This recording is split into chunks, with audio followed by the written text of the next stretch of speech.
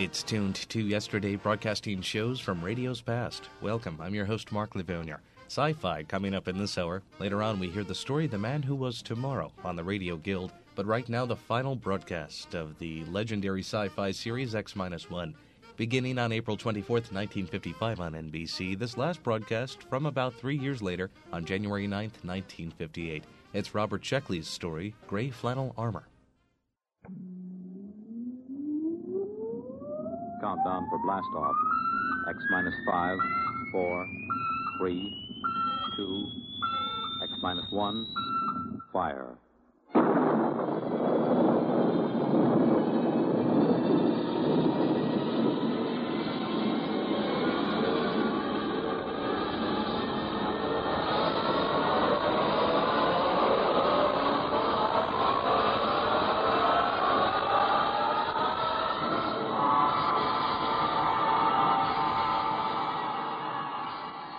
From the far horizons of the unknown come tales of new dimensions in time and space.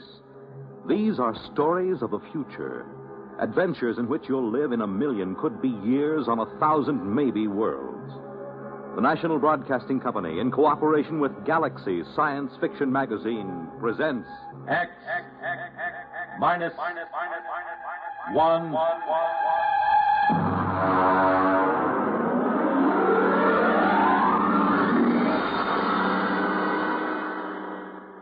Tonight, Gray Flannel Armor. But first, hear this. Everyone knows about and admires Bob Hope's frequent globe-trotting trips to entertain our servicemen in far-flung corners of the earth. But have you ever wondered what it would be like to actually travel halfway around the world with one of America's greatest comedians, accompanied by an all-star troupe of entertainers? Well, this past Christmas, Bob Hope and Company set out on a 12-day tour of the Far East, entertaining servicemen in Honolulu, Okinawa, Korea, and Japan. And NBC's Monitor went along, with microphones open all the way. This weekend, you'll find yourself a voyager on this exciting trip, along with Bob, Jane Mansfield, Hedda Hopper, and Jerry Colonna, as Monitor broadcasts highlights from Operation Entertainment. And this is only part of the top variety of information and entertainment Monitor brings you all weekend long, beginning Friday night. So start your weekend right with Monitor on Friday night, and stay with Monitor all weekend long for celebrities, music, news, and sports over most of these same NBC radio stations.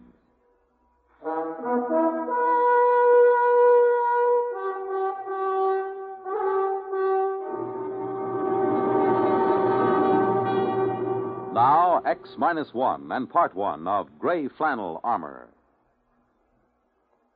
My name is Thomas Hanley, and my case history is of particular interest to anthropologists, sociologists, and students of the bizarre.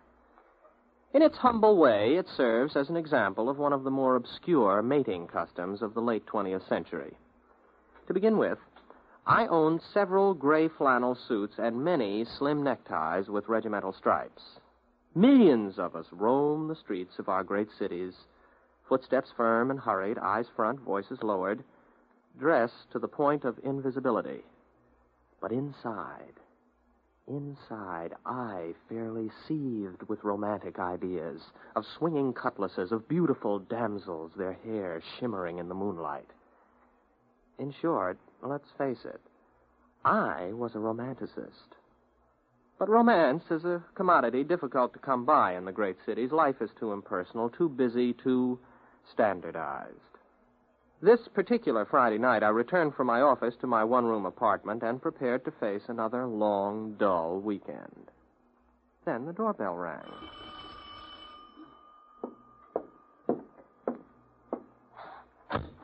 Good evening, Mr. Hanley. If you're collecting for something, come back after payday. My friend, I'm Joe Morris, a representative of the New York Romance Service. Main offices in the Empire State Building and branches in all 5 boroughs, Westchester and New Jersey. You must have the wrong party. Oh, no, Mr. Hanley. We're out to serve lonely people. And that means you. Don't deny it now.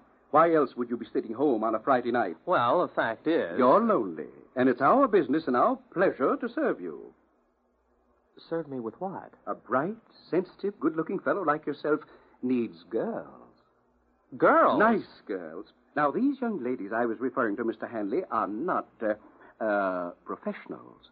They are sweet, normal, romantically inclined young ladies. But they are lonely. There are many lonely girls in our city, Mr. Hanley. Oh, yes, I suppose there are. Funny, you never think of it that way. I mean, if you're not a girl. True.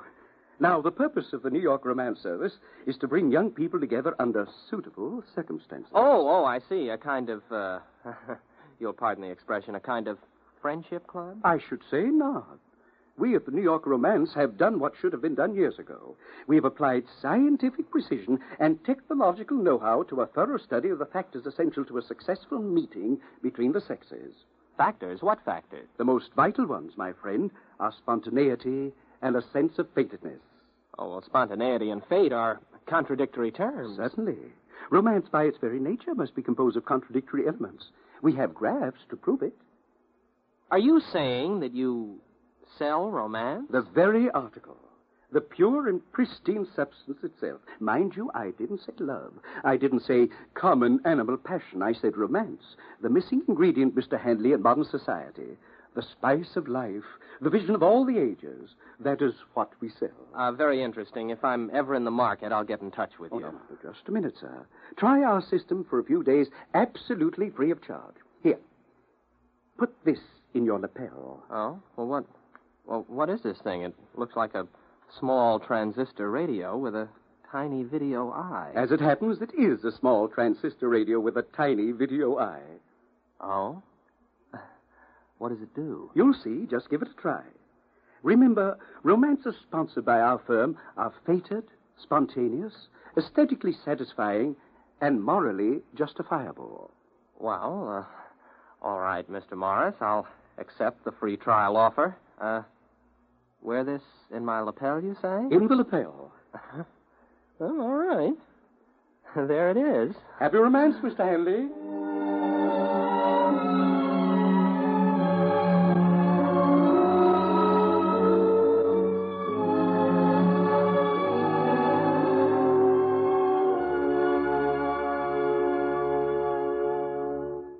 You're listening to The Gray Flannel Armor, tonight's attraction on X-1.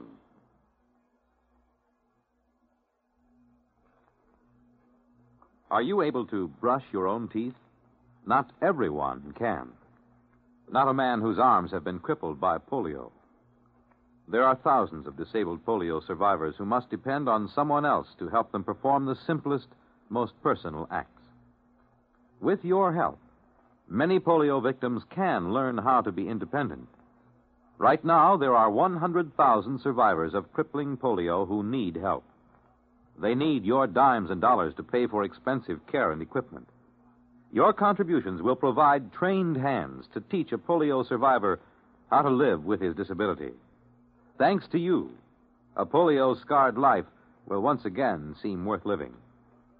Remember, your generosity is the one hope of thousands for whom Salk vaccine came too late. Join the 1958 March of Dimes.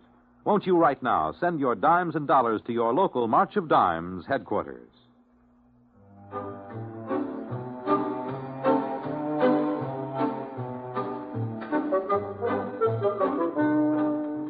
Now X-1 brings you Act Two of Gray Flannel Armor.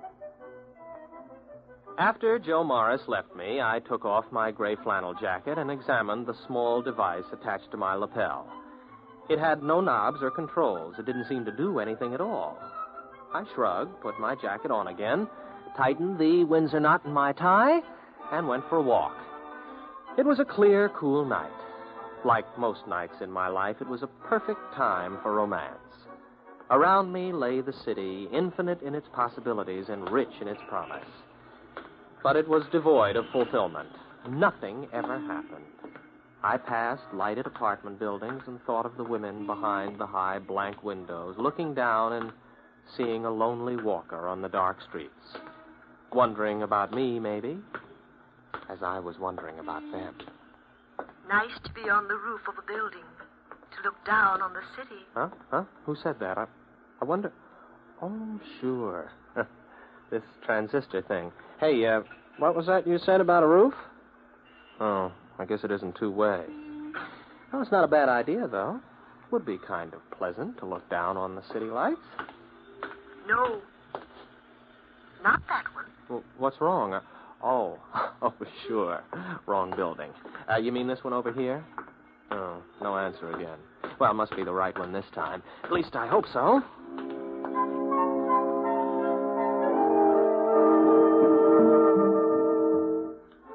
I walked into the lobby, and I remember thinking how you had to hand it to New York romances. They seemed to know what they were doing. I took the self-service elevator to the top floor. From there, I walked up a flight of stairs to the roof.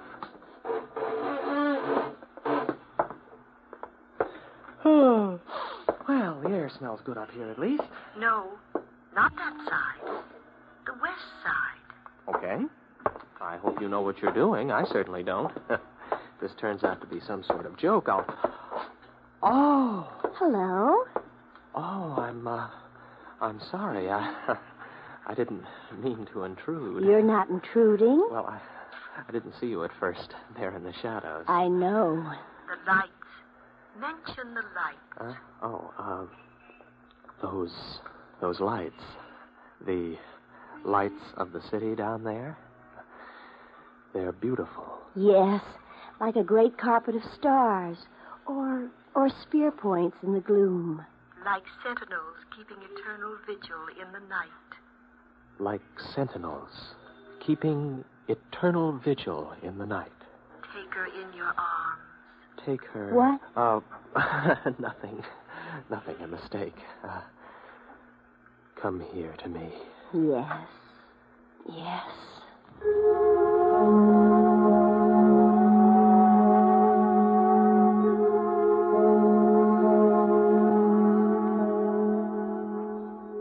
As she was melting in my arms, I caught sight of the small transistor set pinned to her shoulder strap. The one exactly like the one in my lapel. You can't help feeling a little odd about a romantic meeting set up and sponsored by transistor radios. I could visualize 1,000,000 young men in gray flannel suits roaming the streets in response to barely heard commands from 1,000,000 tiny radios. I tried to forget my doubts. The next night, I took another walk and found myself in a slum section of the city. I decided I'd made a mistake and started to turn around. Why not walk on? Huh? You want me to walk down this alley? Oh, well. Help! Help! Oh, good night. 2 muggers after a girl. I better look for a policeman. Why do that? You can handle them. No. A policeman can do it a lot better. No, you must do it now. But there's 2 men. They're probably armed. You can do it. Well, here goes. Oh, you know. Now, wait a minute. I'll take you. Let go of her, you rats. Oh, there. Take that. And that. That'll teach you to harm a helpless girl. Oh. You saved me. You saved my life. I had to come. I had to come. Yes, I know. Take her in your arms. Yes, I know.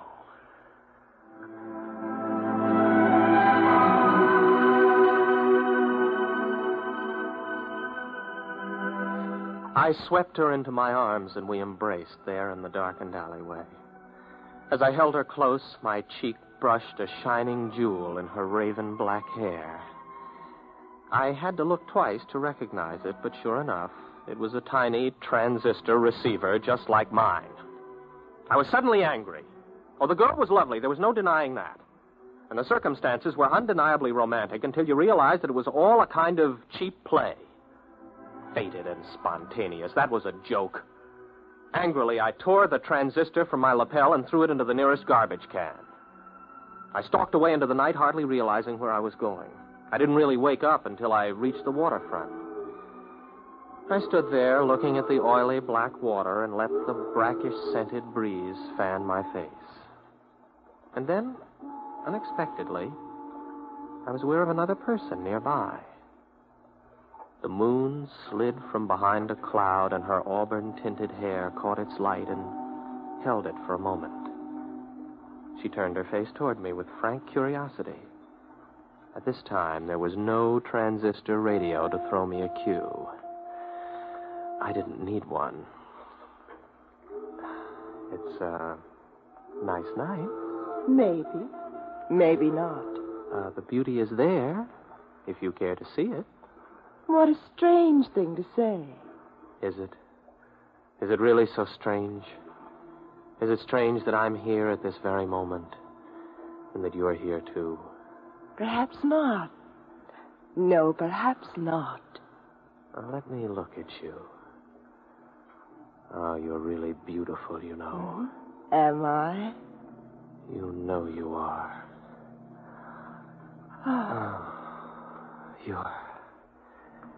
You're lovely. Do you really like me? Like you. If I could only tell you. Oh, I'm so glad. You see, I'm your free introductory romance, given you as a sample by Greater Romance Industries. What? With home offices in Newark, New Jersey. You see, only our firm offers romances which are truly spontaneous and fated. Spontaneous and faded? Due to our technological researches, we are able to dispense with such clumsy apparatus as transistor radios and... Oh, sir, where are you going?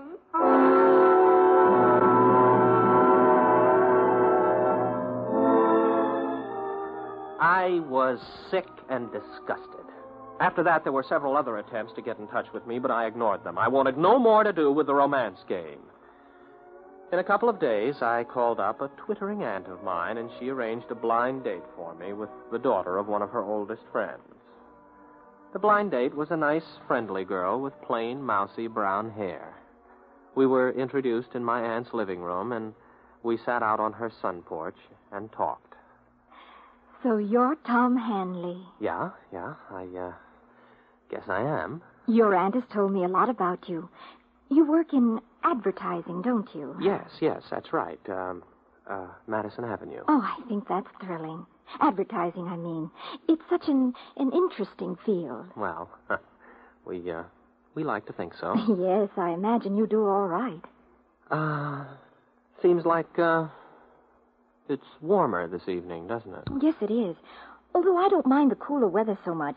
Lots of people complain about it, but I don't mind. Well, I don't either, I guess. As long as you're dressed for it. Yes, I suppose that's the secret. Oh, I was just thinking, do you like bowling? Oh, I don't know. I've never bowled. Oh. Do you like tennis? I'm crazy about tennis. Well, tennis is all right. Yeah. I guess you could say tennis is fine. I'm crazy about it.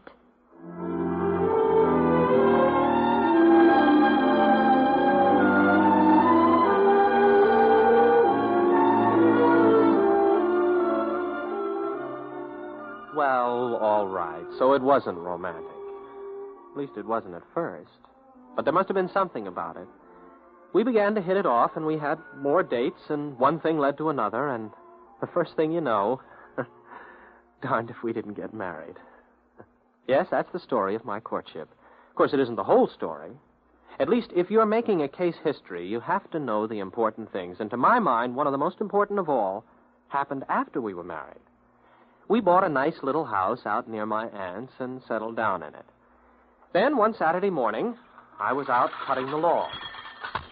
Hi there. Huh? Did you say something? I said hi. Don't you remember me? Joe Morris. Oh, sure. New York romances. Well, I'm sorry, Mr. Morris, but you better take me off the list. I'm married now. Certainly. I know all about it. Congratulations. Oh, thanks. I mean, I know all about the way it happened. Introduced by your aunt, talking on the sun porch. Corny, old-fashioned stuff. And now, don't get me wrong. I'm not knocking it. Quite the contrary. Do you know what we down at New York Romancers call this? No, what? Hanley's Mode. We studied you. A lot of commercial possibilities there. We've got it down on graphs. Effects of embarrassment on the psyche. The role of the aunt in American courtship. The whole works. What are you talking about? New York Romancers. What else? We've got a new service. It's called the Old-Fashioned Plan. The what? We provide bonded aunts for young men to call up. We even have the aunt walk into the sun parlor at unexpected intervals with a plate of cookies or something. They say the suspense becomes almost overpowering. Like our motto always said, spontaneity and a sense of fatedness. It never misses, my boy. never misses.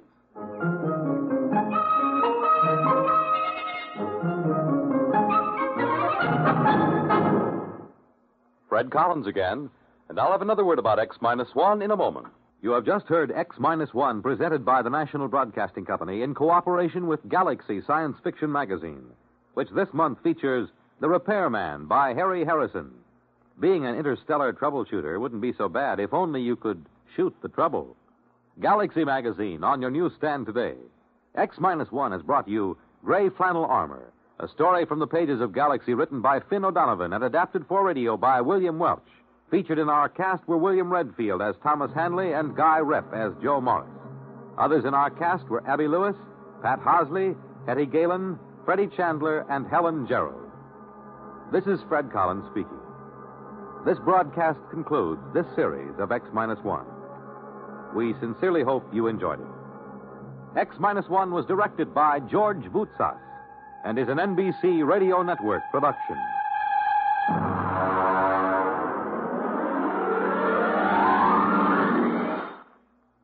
Guest star Don Amici is your host on Nightline, your line to new worlds of entertainment after dark. Tonight on most of these NBC stations.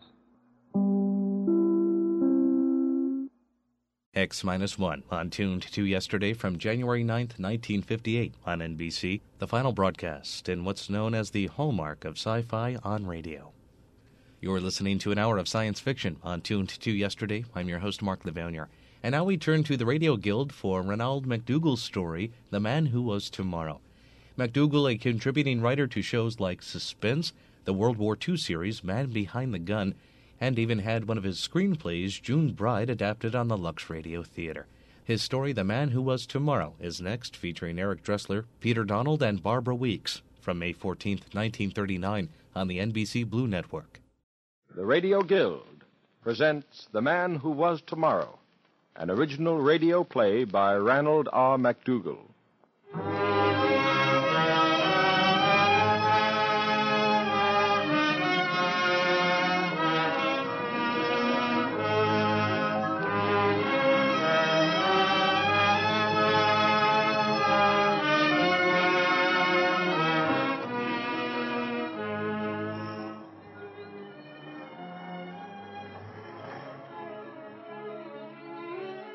Good morning, Gateman. Morning, sir.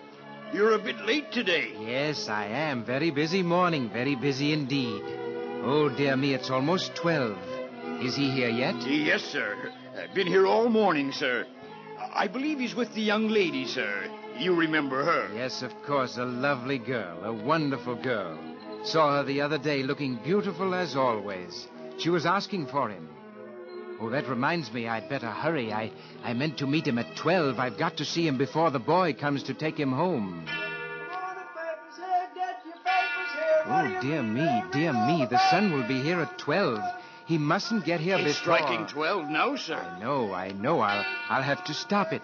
I don't like to, but I must. Clock, I'd appreciate your stopping for a while.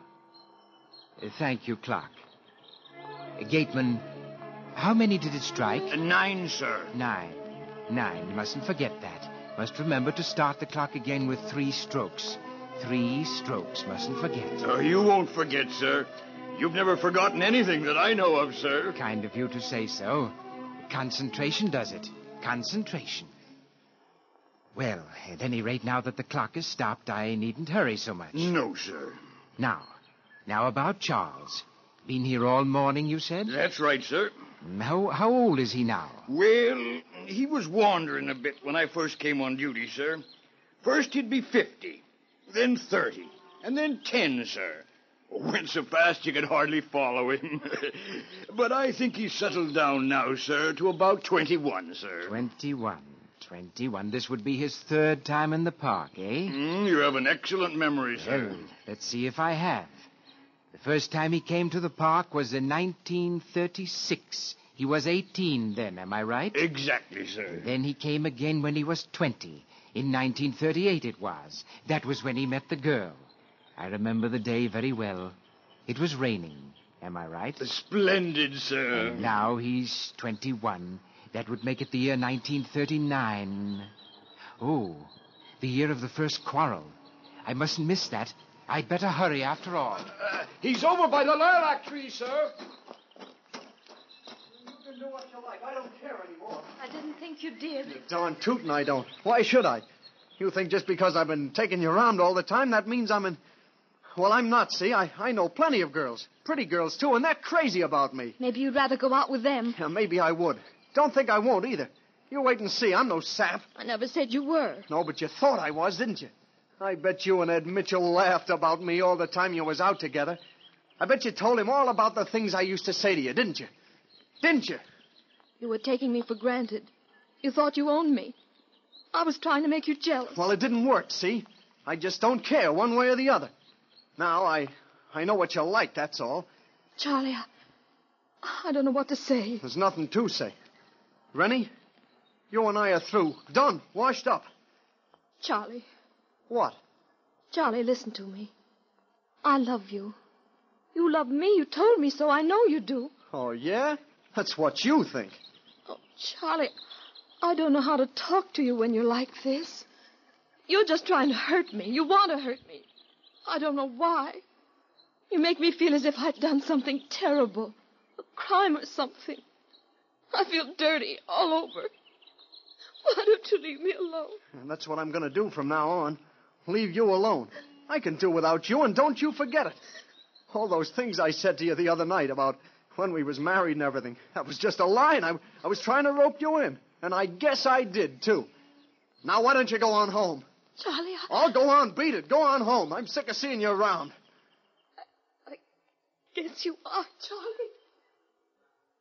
Well, that's done with. I can be proud of myself now, all right. What a rat I turned out to be. You've been cruel enough for one day, Charles. What? Don't be harsh with yourself. Oh, a snooper, huh?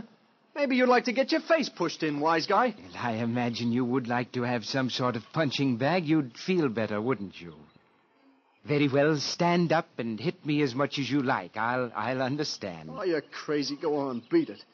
Charles, tell me why you were cruel to that girl. Or shall I tell you? I said beat it. That's what you said to her. Beat it. Do you know why? I'll tell you. You wanted to punish her for having the power to make you jealous. She really loves you, and you know it. But you thought of her belonging to someone else, and you wanted to hurt her, as that thought hurt you. Am I right? I don't know what you're talking about. Yes, you do. Not that I expected you to admit it. You're too young to admit that you have feelings. You're proud, Charles, very proud. And very young. But the way you suffer is perfectly natural. We all go through the same stage. We grown-ups, we call it adolescence. And forget how inexpressibly bitter it was, just as you'll forget someday. And you will forget, Charles. You'll look back on all this and say how young, how foolish, how innocent I was, and you'll wish you could live this scene over again. We all of us do. All of us. Who are you? I am he. He? What he? He who has been searching for you. I don't know what you mean. I didn't expect you to. All that you need to know about me is that I've been searching for you just as you were for me. I search for you? Well, I don't even know you. No, not until today. And that, too, troubled you while you searched for me. You wondered what it was you wanted, but you couldn't puzzle it out. You merely knew that you wanted something. Something. It was me you wanted. And I'm here. But who are you? I am tomorrow. What? At least, I was tomorrow, yesterday. Today is yesterday's tomorrow, you know. But tomorrow never comes. So they say, but I am tomorrow, and I have come. Tomorrow is here today, so they must be mistaken. Well, somebody's mistaken, I'll grant you that. You know, I like you. I like you fine, even if you are crazy. Well, I am happy that you're no longer sad, but I'm sorry that it is because you think I'm insane. Charles, you must believe that I am yesterday's tomorrow. It is very important that you believe so. I'll prove it to you. Look. There is someone coming along the path.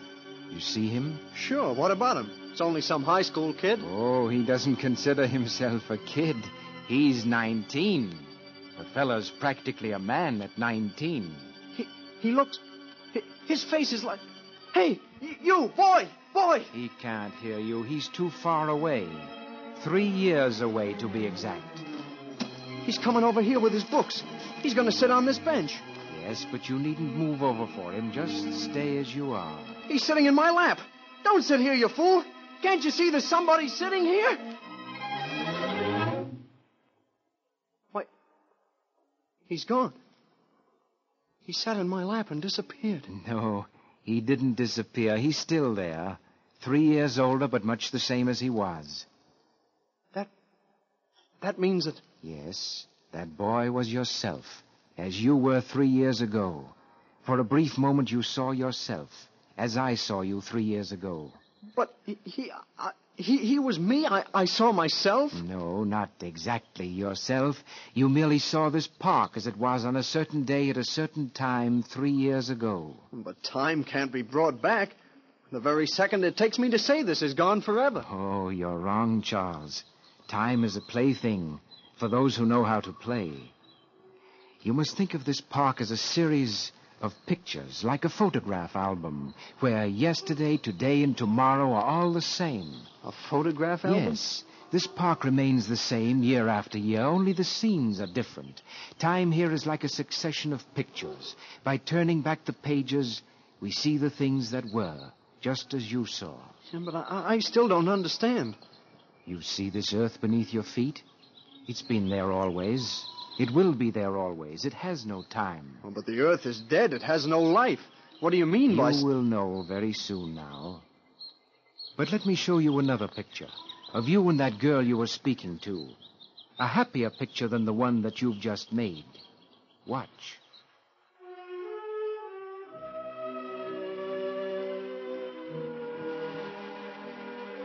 What? It's beginning to rain. We'll get wet. No, we won't get wet. You must make an effort to understand that this is merely a picture of yesterday. Look, there's a girl coming down the path. She's running for the shelter of this tree, running with the awkward half-step of a young woman. And from the other direction, a young man coming. Why, that's... Yes. The boy you see there is yourself, and the girl is Rennie, and the day is your first meeting last year in the rain. Strange, isn't it? Our happiest memories are of rainy days in summer. But listen, he's going to speak to her. Those first vastly important words. It's kind of nasty out, isn't it? Oh, I like the rain. Everything is so different. The things we see every day are all changed and new and shining. Why, those are exactly the words she... Shh, don't talk. Only listen. Well, I guess I like the rain well enough myself. Not that I ever bothered to think much about it. I mean, I guess girls are different that way. About thinking of things. You're nice. What's your name? Charles. Charles Van Buren. Everybody calls me Charlie. What's yours? Rennick Porterfield. My father named me Rennick because he once lent a man named Rennick some money and he never got it back. My father said it was the last of the money and that I was the last of the children. Everybody calls me Rennick. Well, I'm pleased to meet you, Rennie. I'm glad I met you, Charlie. I don't know why, but I think this is a very special day. I woke up this morning and I felt awfully nice. And I knew it was going to be a very special day.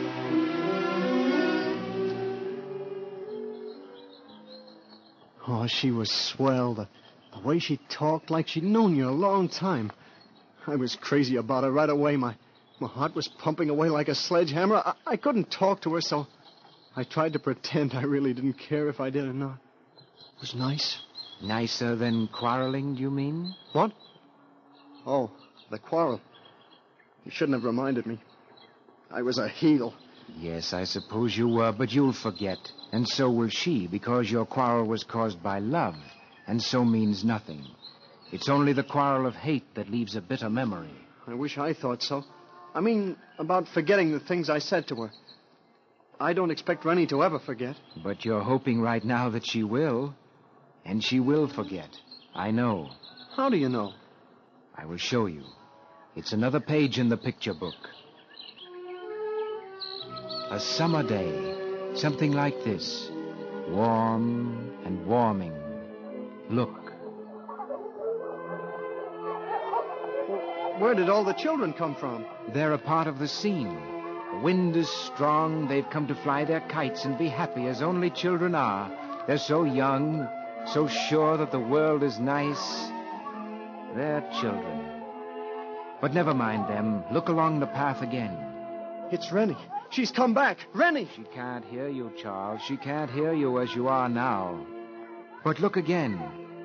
There you are, Charles. A little older, but much the same. You didn't expect to see her. You haven't seen her since the quarrel. You just wandered sadly through the scene that was once so happy for you. Look now. You've seen each other. Listen. Oh. Hello, Rennick. Hello, Charles. Well, I haven't had the pleasure of seeing you for quite some time. No, that's right. A nice day, isn't it? Yes, it is. Lots of children around, aren't there? Yes, lots. Why don't I say something to her? Why don't I tell her how much I missed her, how sorry I am that I hurt her? You can't, boy. You're wondering if she's forgotten you, and she wonders if you've forgotten her. Listen. You haven't changed a great deal, Charles. Oh, it's only 2 years. Only 2. It seemed like 1,000. Are you working? I'm working now. Oh, a stenographer? Yes. Not a very good stenographer. But it's only for a little while. Until I get married. Married? Oh. I didn't know. How about you? I guess you're married by now. Are you? No. I'll never marry. I thought once that... Tell me. No, it really wasn't important. I see. Well, I've got to go now. Been awfully nice seeing you again. Oh, tell her you love her. I love her. Don't let her go. Don't let her go. She can't hear you, Charles. She can't hear you. Before you go, Rennie, there's something I'd like you to know. I wouldn't say anything except I'm sure we'll never see each other again. What is it, Charles? You remember that day, the last time we were here in the park? I've never forgotten it, Charles. Well, I just wanted you to know that I was sorry afterwards. I hated myself for speaking to you that way. It's all right, Charles. I understood even then. I was hurt for a while, but when you never came to see me again, I knew you really weren't in love with me. But I was. You were? Of course, I was as much in love with you then as I am now. I am, you know. Charles. Oh, Charles, I'm glad. I'm glad.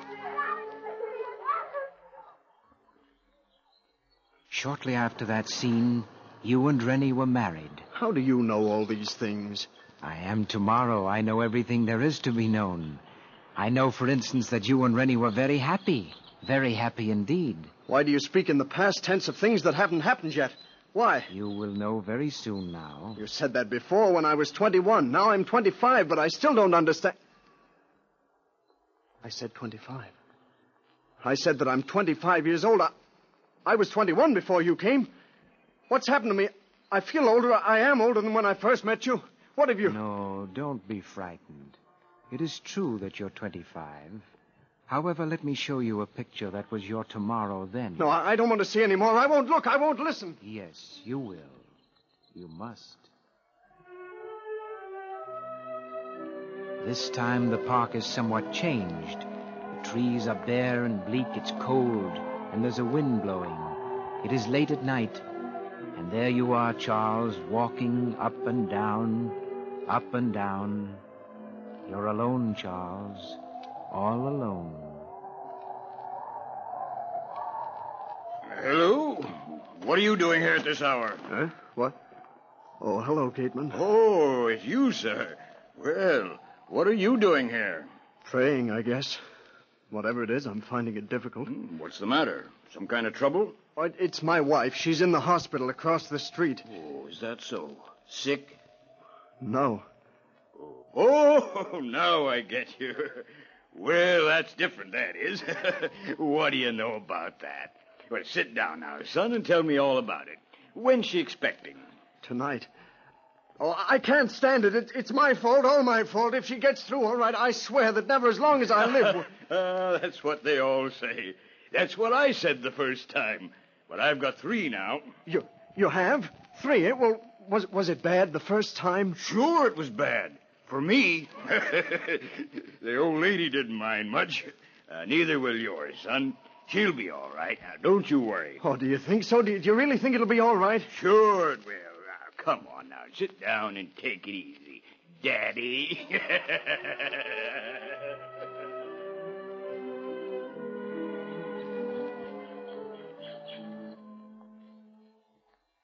Look at me, Charles Van Buren.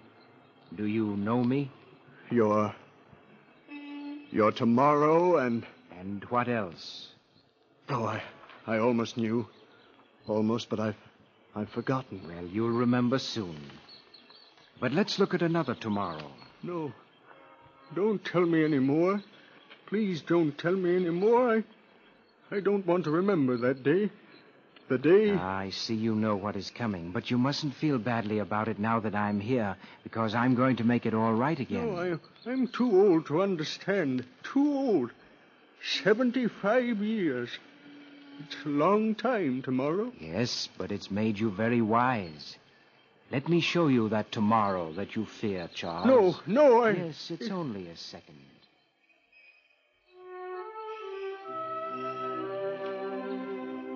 Autumn in the park. The leaves are turning color. A slushy snow is falling. An old man is coming along the path, leaning on the arm of his son. They stop by this bench. Look. Yes, this is the place, William. Let's stop here. Yes, Father. I want to sit down, son. Well, the bench is wet. It doesn't matter. It's a good bench. Solid oak. Very hard to carve initials in it, but I was young and strong. Look there, son. R.P. C.V.B. 1939. Why, that's 40 years ago. Yes, son, I carved it there the day of our first quarrel. Your mother was a Porterfield, you know. That's why the initials are different than mine. I understand, Father. Yes, of course you do. I didn't need to explain. I guess I'm tired, son. We've had a hard day. Very hard day. But let's not talk about that. Marjorie looked mighty pretty today. Pretty as those red flowers on the... What were they? Roses? Yes, roses. When are you and Marjorie getting married? Well, we talked it over last night, and... Well, we thought we might wait a while. No, don't do that, boy. Your mother wouldn't like it if she knew. I guess she wouldn't. She was always saying that I was just, well, stubborn, like my father. Like you, Dad. Yes, that's what she'd say, all right. That's what the gateman used to say, too. You remember the gateman, William? Oh, yes, Father. Nice old fella. Yes. 5 years ago it was when he... maybe I'll be seeing him and your mother soon. I hope so.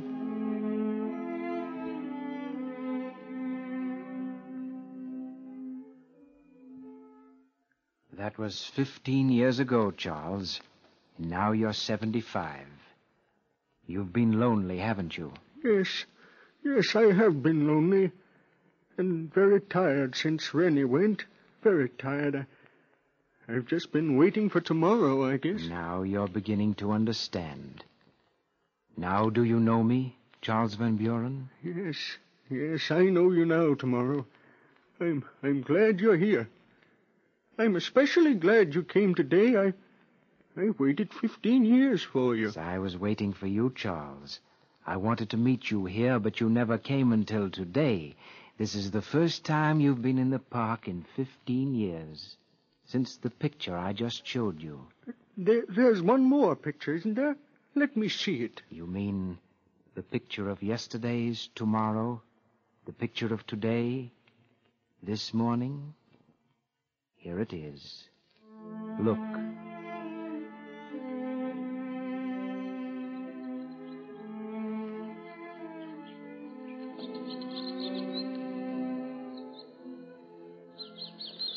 There you are, Charles, with your son again. You walk more slowly now, but the warm sun delights you.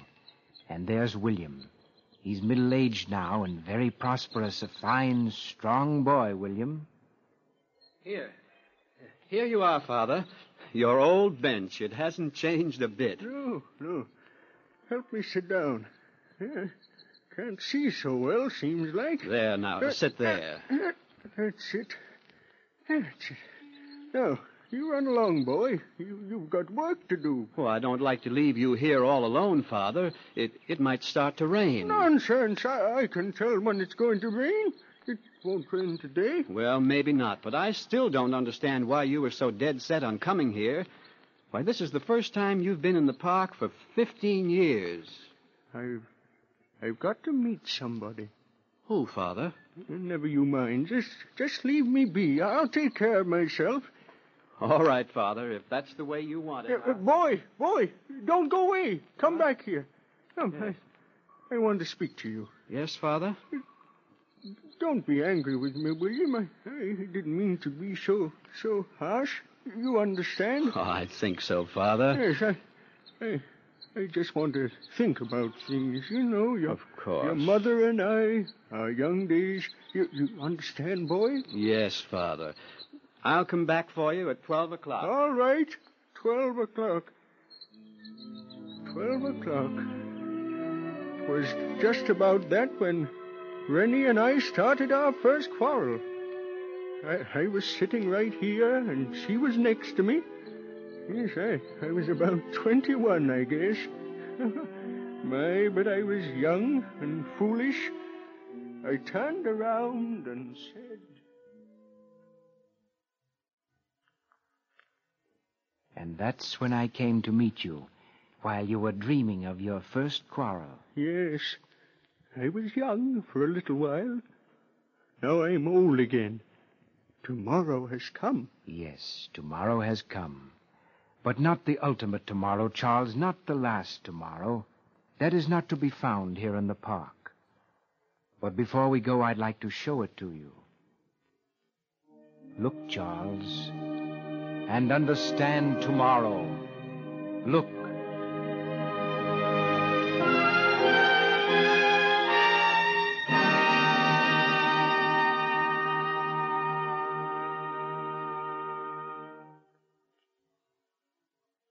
Now, do you understand? Yes, I think I do.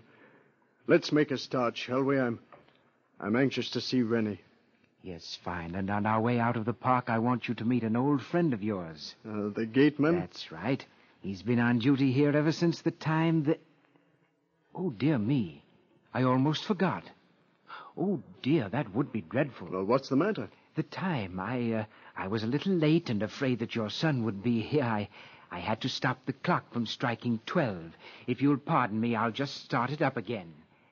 Clock, you can finish striking 12 now, and thank you very much. Papers here, get your papers here. While you read all about it. While you read here, get your papers here. Well, here I am, Father, right on time. Are you ready to go home now? I said, are you ready to go home now, Father? Father. Oh, Father.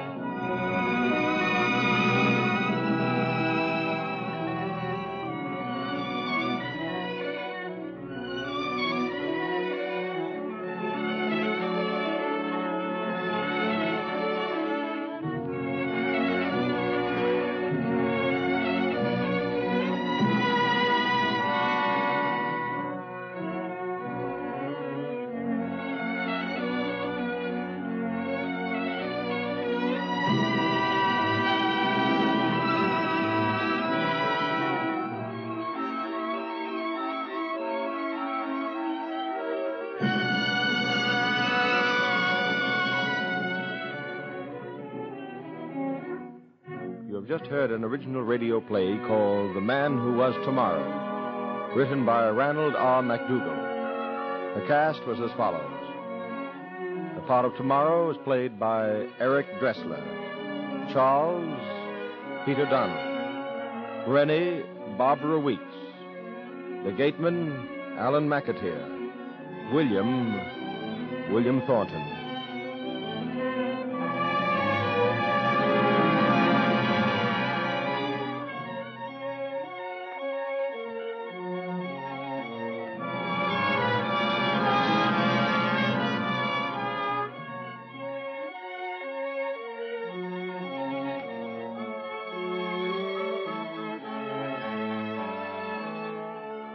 Next Sunday at this time, the Radio Guild will present Fish Widowers by Merritt P. Allen, featuring Parker Fennelly and Arthur Allen.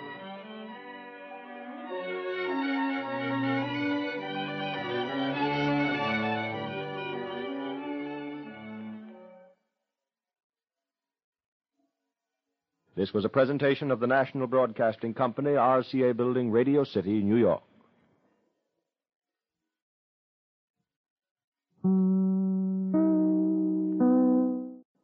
The Radio Guild, on Tuned to Yesterday from May 14th, 1939 on the NBC Blue Network, bringing to a close this hour of sci-fi on Tuned to Yesterday. Be sure to be with us next time for more great programs from radio's past. Until our next hour together, I'm Mark Livonia. Thanks for tuning in.